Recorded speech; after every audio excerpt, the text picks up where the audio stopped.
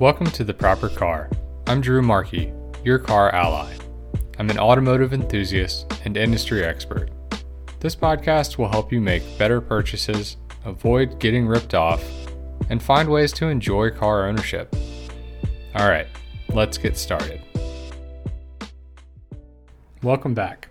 Today's main topic is one that I think many will appreciate, although some may dislike. Who is your car for?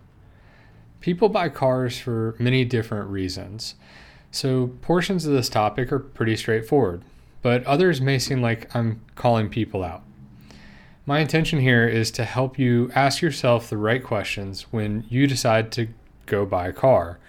And in the end, the only goal is for you to be happy with the results. But I'll dig into all of that soon. Before we get into the main topic, I wanted to take a few minutes to talk about something fun and really different.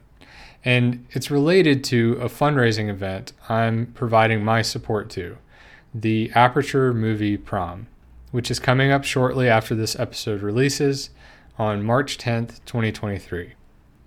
Aperture is a wonderful local art house cinema in downtown Winston-Salem. It opened in 2010 and has been one of our favorite spots for date nights, random movie viewings, and plenty of other gatherings that have taken place there ever since. They're one of the main locations used to premiere films at the River Run International Film Festival, and it's safe to say that with all of those things combined, it has become kind of an iconic location within our city. A few years ago, they became a nonprofit, and events like this movie prom are one of the ways that they bring in the funds to stay open, to staff a really great team of employees, and to continue bringing great films to our city. So when Lauren, the executive director and curator, reached out to see if I'd be interested in helping with this event, I gave an immediate and resounding yes. Why am I sharing this on a car podcast, though? A car podcast that reaches way beyond just Winston-Salem, North Carolina. It reaches all over the United States and many countries around the world. Well, I think local small businesses, organizations, restaurants, cafes, galleries, museums, and nonprofits deserve every bit of love that they can get. These places are often created and run out of a love for something, and they're what make your community unique. If you have places like this in your area, whether it's another cinema or any of the other types of small businesses and organizations that I just mentioned, check them out. And if you love what they do and how they enrich your city, support them however you can. Since I'm also a small business owner and one that's still pretty early in the process, I'm happy to do what I can to support others, and I always appreciate when they reciprocate like Lauren did by thinking of me to help with this event. Maybe one day I'll have the ability to contribute more significantly through financial support beyond what I was capable of for this one, but even little things like mentions on a podcast, sharing something on social media, or telling friends about a small business is so helpful. Now I want to tell you a little bit more about this event in particular, the prom, because I think it's such a great idea and I'm really looking forward to participating, to being part of this prom in just a few days. As with any high school prom, there's an annual theme, and this year's theme is The Secret Garden. The fact that this is also going to be taking place in the exact same building as my own senior prom is both fun and kind of funny to me. The automotive partnership component is also really fun because for just about every movie that's in some way about high school, proms, or just the teenage years, there's a car that features prominently. Many examples probably already came to mind when I mentioned that, but to jog your memory, you'll probably remember the Volkswagen bus from Fast Times at Ridgemont High. the Lexus convertible from Mean Girls, Cadillac DeVille from License to Drive, or maybe the Jeep Wrangler from Clueless. And there are just so many more great examples. In each of these movies, the car becomes part of the cast. They play an important supporting role. Cars are actually cast for films much like the actors are themselves. And they do a lot to help you understand who that actor is and what they're going to be like. An old Volvo wagon being driven by one character and a brand new Corvette driven by another can help explain who they are and what their role is going to be in the movie before the actor even steps out of the car. My job was to find a good car we could use as a backdrop outside of the event. Just like with casting a car for the movie, I wanted to help with creating a scene that feels immediately recognizable, something memorable and nostalgic. I've lined one up and I think it perfectly fits the description. But instead of sharing what it will be on this podcast, you're just going to have to wait and see, like anyone who's going to be attending this prom. And speaking of that, even though this is coming out on the Wednesday before the event, it's not too late to get tickets. So if you are in Winston-Salem, North Carolina, or in this general area, and you'd like to take a special date to the prom this Friday, March 10th, visit aperturecinema.com to get your tickets. And honestly, even if you just find what they're doing as something that you're interested in and you want to also help support them, they're a wonderful organization and there are other ways that you could contribute. And I know that it would be greatly appreciated. All right, now let's get into the main topic of today's podcast.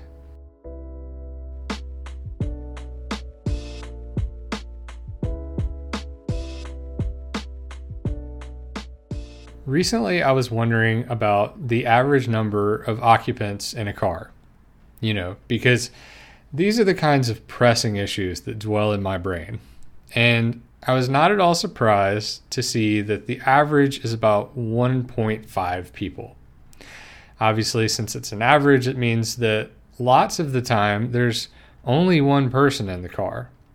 And it turned out that around 85% of cars on the road at any given time are only occupied by the driver and no one else. This got me thinking about the topic of the day. Who is your car for? Honestly, that topic had already been on my mind, but for a very different reason, which I'm going to get to in just a moment. When I'm speaking with clients about their upcoming car purchases, a lot of questions I ask revolve around this concept. Who uses your car most of the time, and how is it used?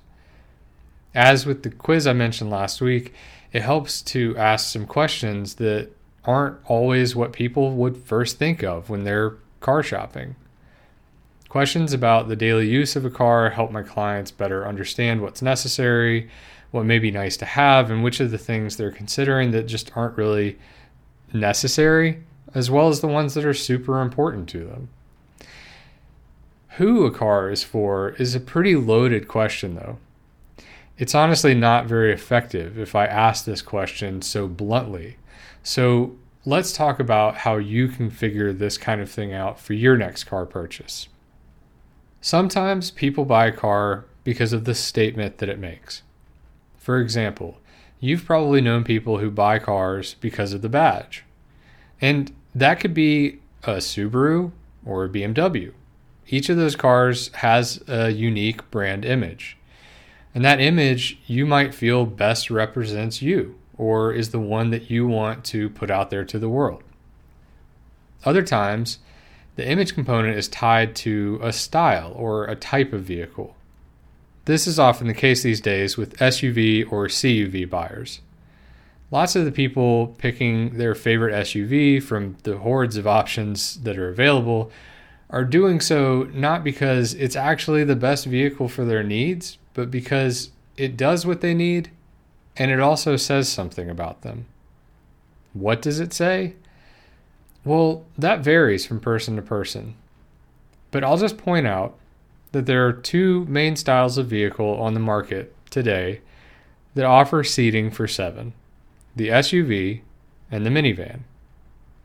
Minivans are generally more fuel efficient, more comfortable, significantly more spacious, and they're designed primarily to move lots of people, especially children, in a way that no other type of car can really compare to.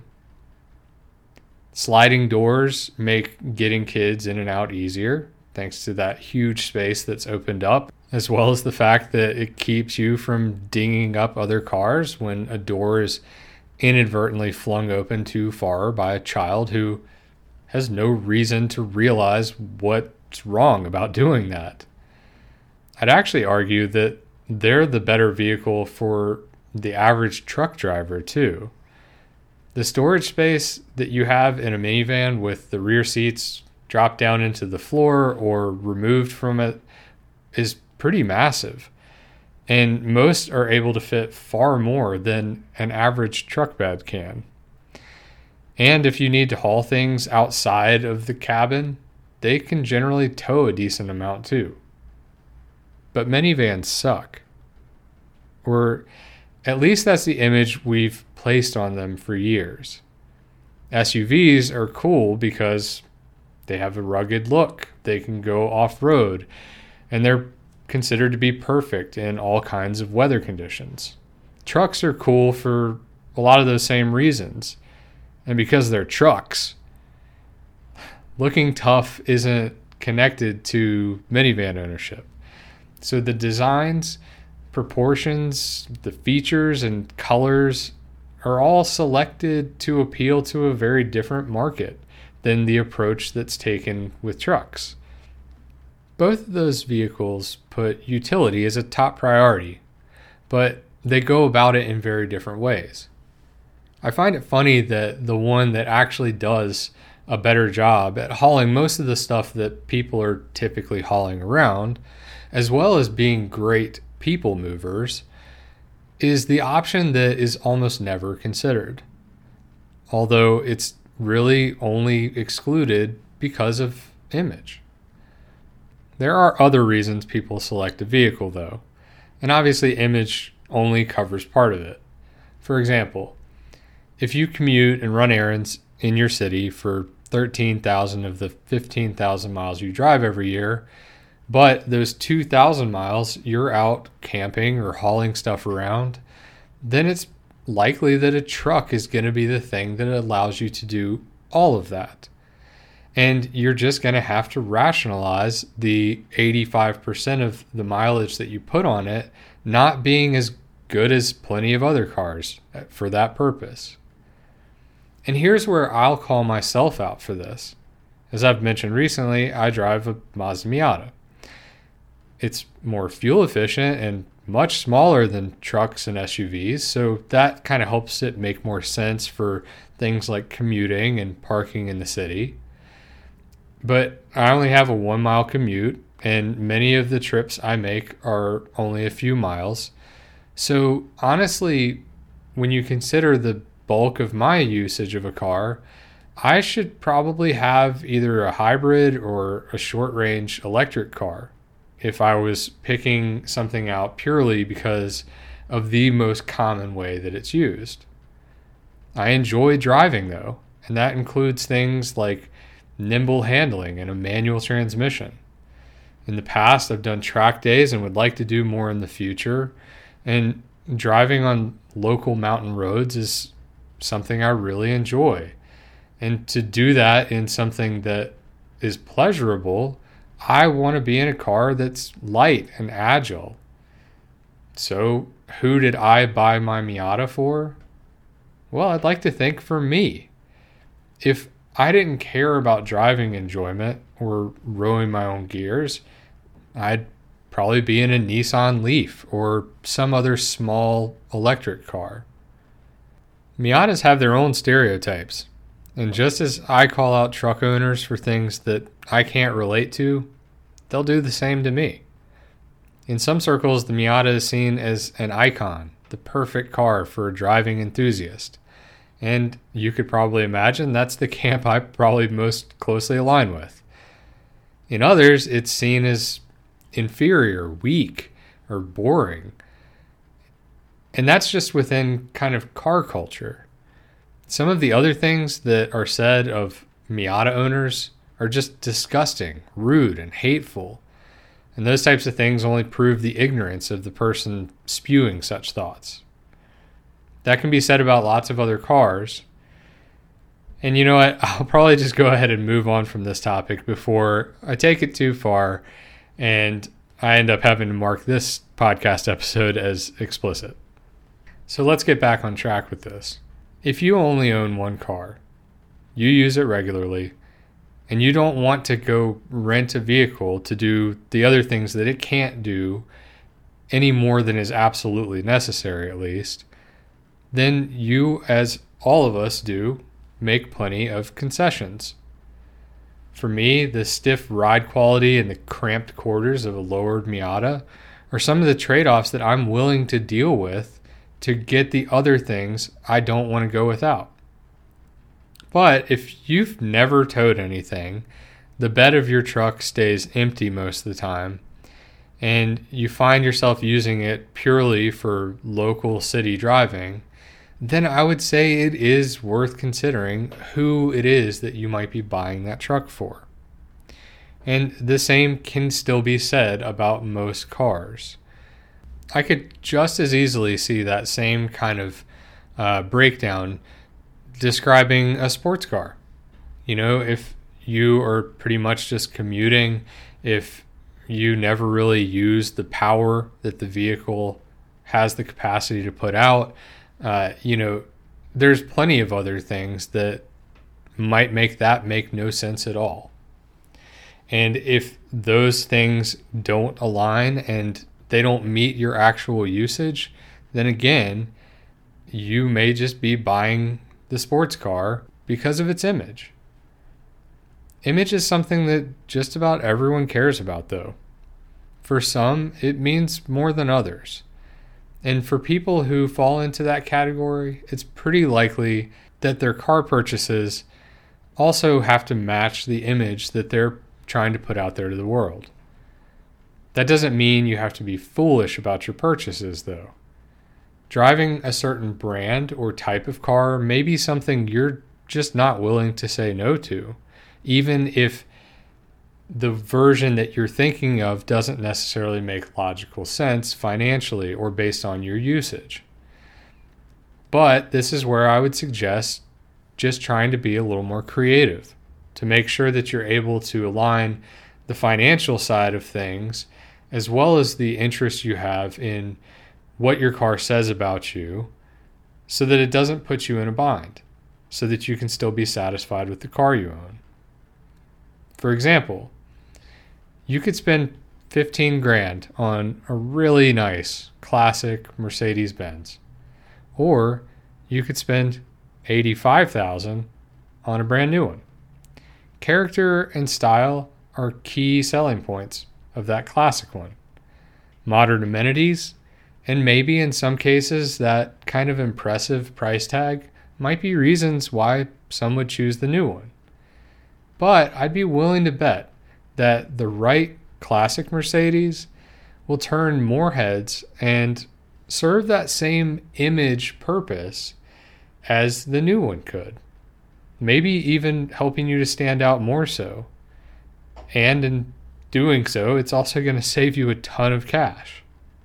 Now, if you're chauffeuring clients around, or if there's some sort of a purpose, a function of your car that requires that it's newer with modern safety features, then of course, that doesn't describe you. But I bet we can all think of someone who meets that description. And many of the people that we're thinking of right now are driving around in something that they can barely afford while presenting an image of wealth. And since this podcast is about helping people pick a car that meets needs, desires, and financial realities, I'll go ahead and say that these kinds of purchases aren't something I would recommend. In those cases, your car is for others more than it is for you. Or it's for the image that you hope to portray, even if it's kind of a false reality. I know these statements are harsh, but when it comes to those types of scenarios, they're also true. Okay, let's change gears and return to where we started. Cars are very expensive items to own and maintain, and picking the right one might mean making those financial elements of car ownership much more comfortable for you. Finding one that matches your actual usage helps you enjoy it more, and that means you might keep it longer. If you listen to the last couple of episodes, you're going to understand just how much money that will save you over time. So what if you're the only one in your car 85% of the time, like in the average I talked about earlier, but the other 15%, you're packing the car full of your whole family? What kind of car might make the most sense to do each of those things? Or what if you travel on dirt roads a lot, or the weather in your area is snowy for a few months of the year? These are all the important questions that I suggest people ask of themselves rather than just going out and buying a car based off of what they think it is that they want. A lot of times that first impression, the first thing, the first car that catches your eye or the one that you're drawn to can be because of image. It can be because of what it might say about you. And I think there's a way to be able to do both things really well. To have a car that does still say something about you while not allowing it to be something that puts you in a bad spot. There are a lot of other things that are always going to be worth considering. Stuff that I would ask of anyone who I'm trying to help through these types of decisions. Considering things like if there's another car in your household, if you're able to swap cars with the person who primarily drives that one. If you have the ability to work from home in inclement weather, or there's a lot of other scenarios like these that always come up that make every single situation unique and are worth considering when you're trying to make these decisions. For some people, the budget is where a lot of this effort goes. It might mean that they're trying to save money for college, or they don't want to return to a car payment, or they are ready to splurge a little because the bonus from a year of hard work was better than expected.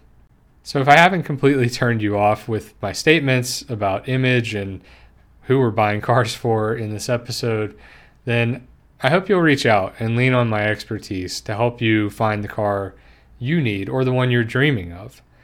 Generally, I try not to use the podcast episodes as a way to pitch my business, despite mentioning it briefly in a couple of recent ones. But I figured today would be a good time to remind listeners about what it is I do, how I often approach it, and to see if that appeals to your interests. If you haven't already, I hope you'll take the quiz on my website that I called out in the last episode as well.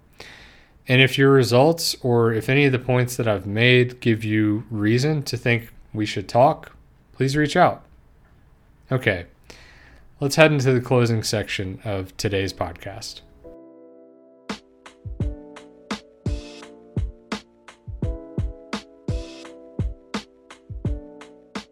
Last week I mentioned that today's topic might be a bit spicy. If you made it this far, I guess it's within your tolerance. I try to keep it real without being too harsh, but I know that calling out things I see as less than perfect situations can sometimes come across as hating rather than helping. So hopefully you don't find these kinds of statements too judgmental or too rude. You're always welcome to share feedback by emailing me at podcast@thepropercar.com, whether it's in anger or appreciation. I'll benefit from learning how you feel and where I can continue to improve. Now for a quick recap. Who your car is for is a complicated problem to solve, but it's very worth considering before you go make a big purchase. Figuring out if you're trying to portray an image through your vehicle choice rather than buying something for your own tastes and needs is wise, Because the best way to enjoy your car and to keep your costs down is to get something that really suits you well, that you're happy keeping for as long as possible. Make sure the car you buy does the things you need it to on a daily basis, but that it also serves the sides of car ownership you enjoy. If you have questions about this topic or would like to explore the concept a bit more with the help of an unbiased expert, please reach out to me at podcast@thepropercar.com. I would love to help you. If you found this information helpful, or if you work with me one-on-one and would like to support me so I can continue to help people with their car needs, please visit thepropercar.com/thank-you, where you can pay what you can or pay what feels fair for my guidance and services. Options range from $5 to buy me a coffee up to larger amounts for more in-depth services. And you can customize the amounts by selecting quantities and make it any amount that you feel is fair. Next week, we're going to dive into a topic around the future of transportation. This episode will elaborate upon an article I've written, which will be going up before the podcast drops next Wednesday.